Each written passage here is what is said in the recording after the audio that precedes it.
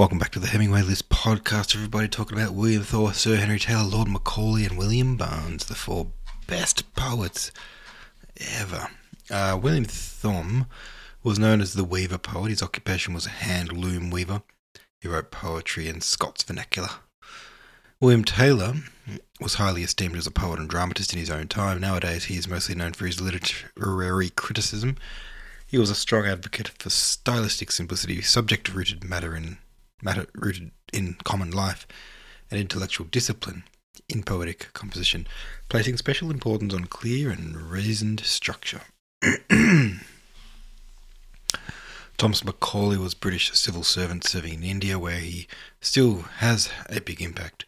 He is known for his History of England from an accession of James II.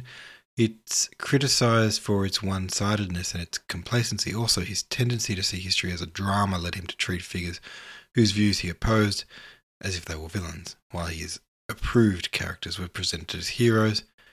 His biography is also very interesting. William Barnes was an autodidactic, self-taught person. His formal education ended at 13, but he was an English polymath, person of wide-ranging knowledge or learning, a writer, poet, philologist, a person who engages in historical linguistics, Anglican priest, mathematician, engraving artist, and inventor.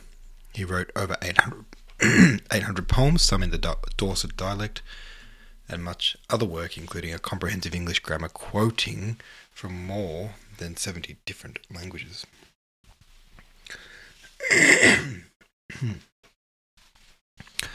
Well, there you go. That's our accomplished poets.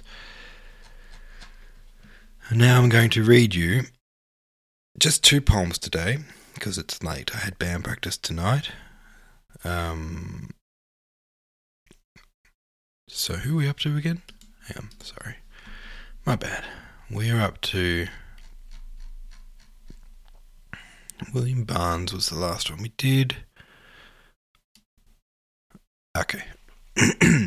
Winthrop, Mackworth, Praed. What a name.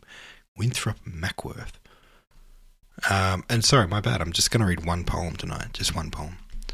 Born 1802, died 1839 at 37 years old. Fairy Song is the poem.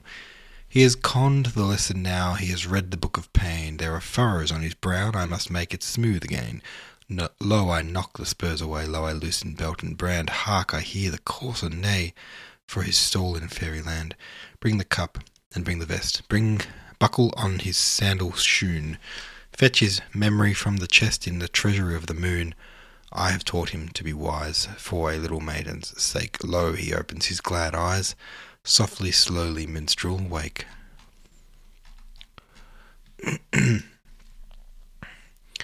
that's it for tonight. Apologies for a quick one, but it's past midnight and I've got to get up in the morning for work. So, that's it. Thanks for listening. See you tomorrow.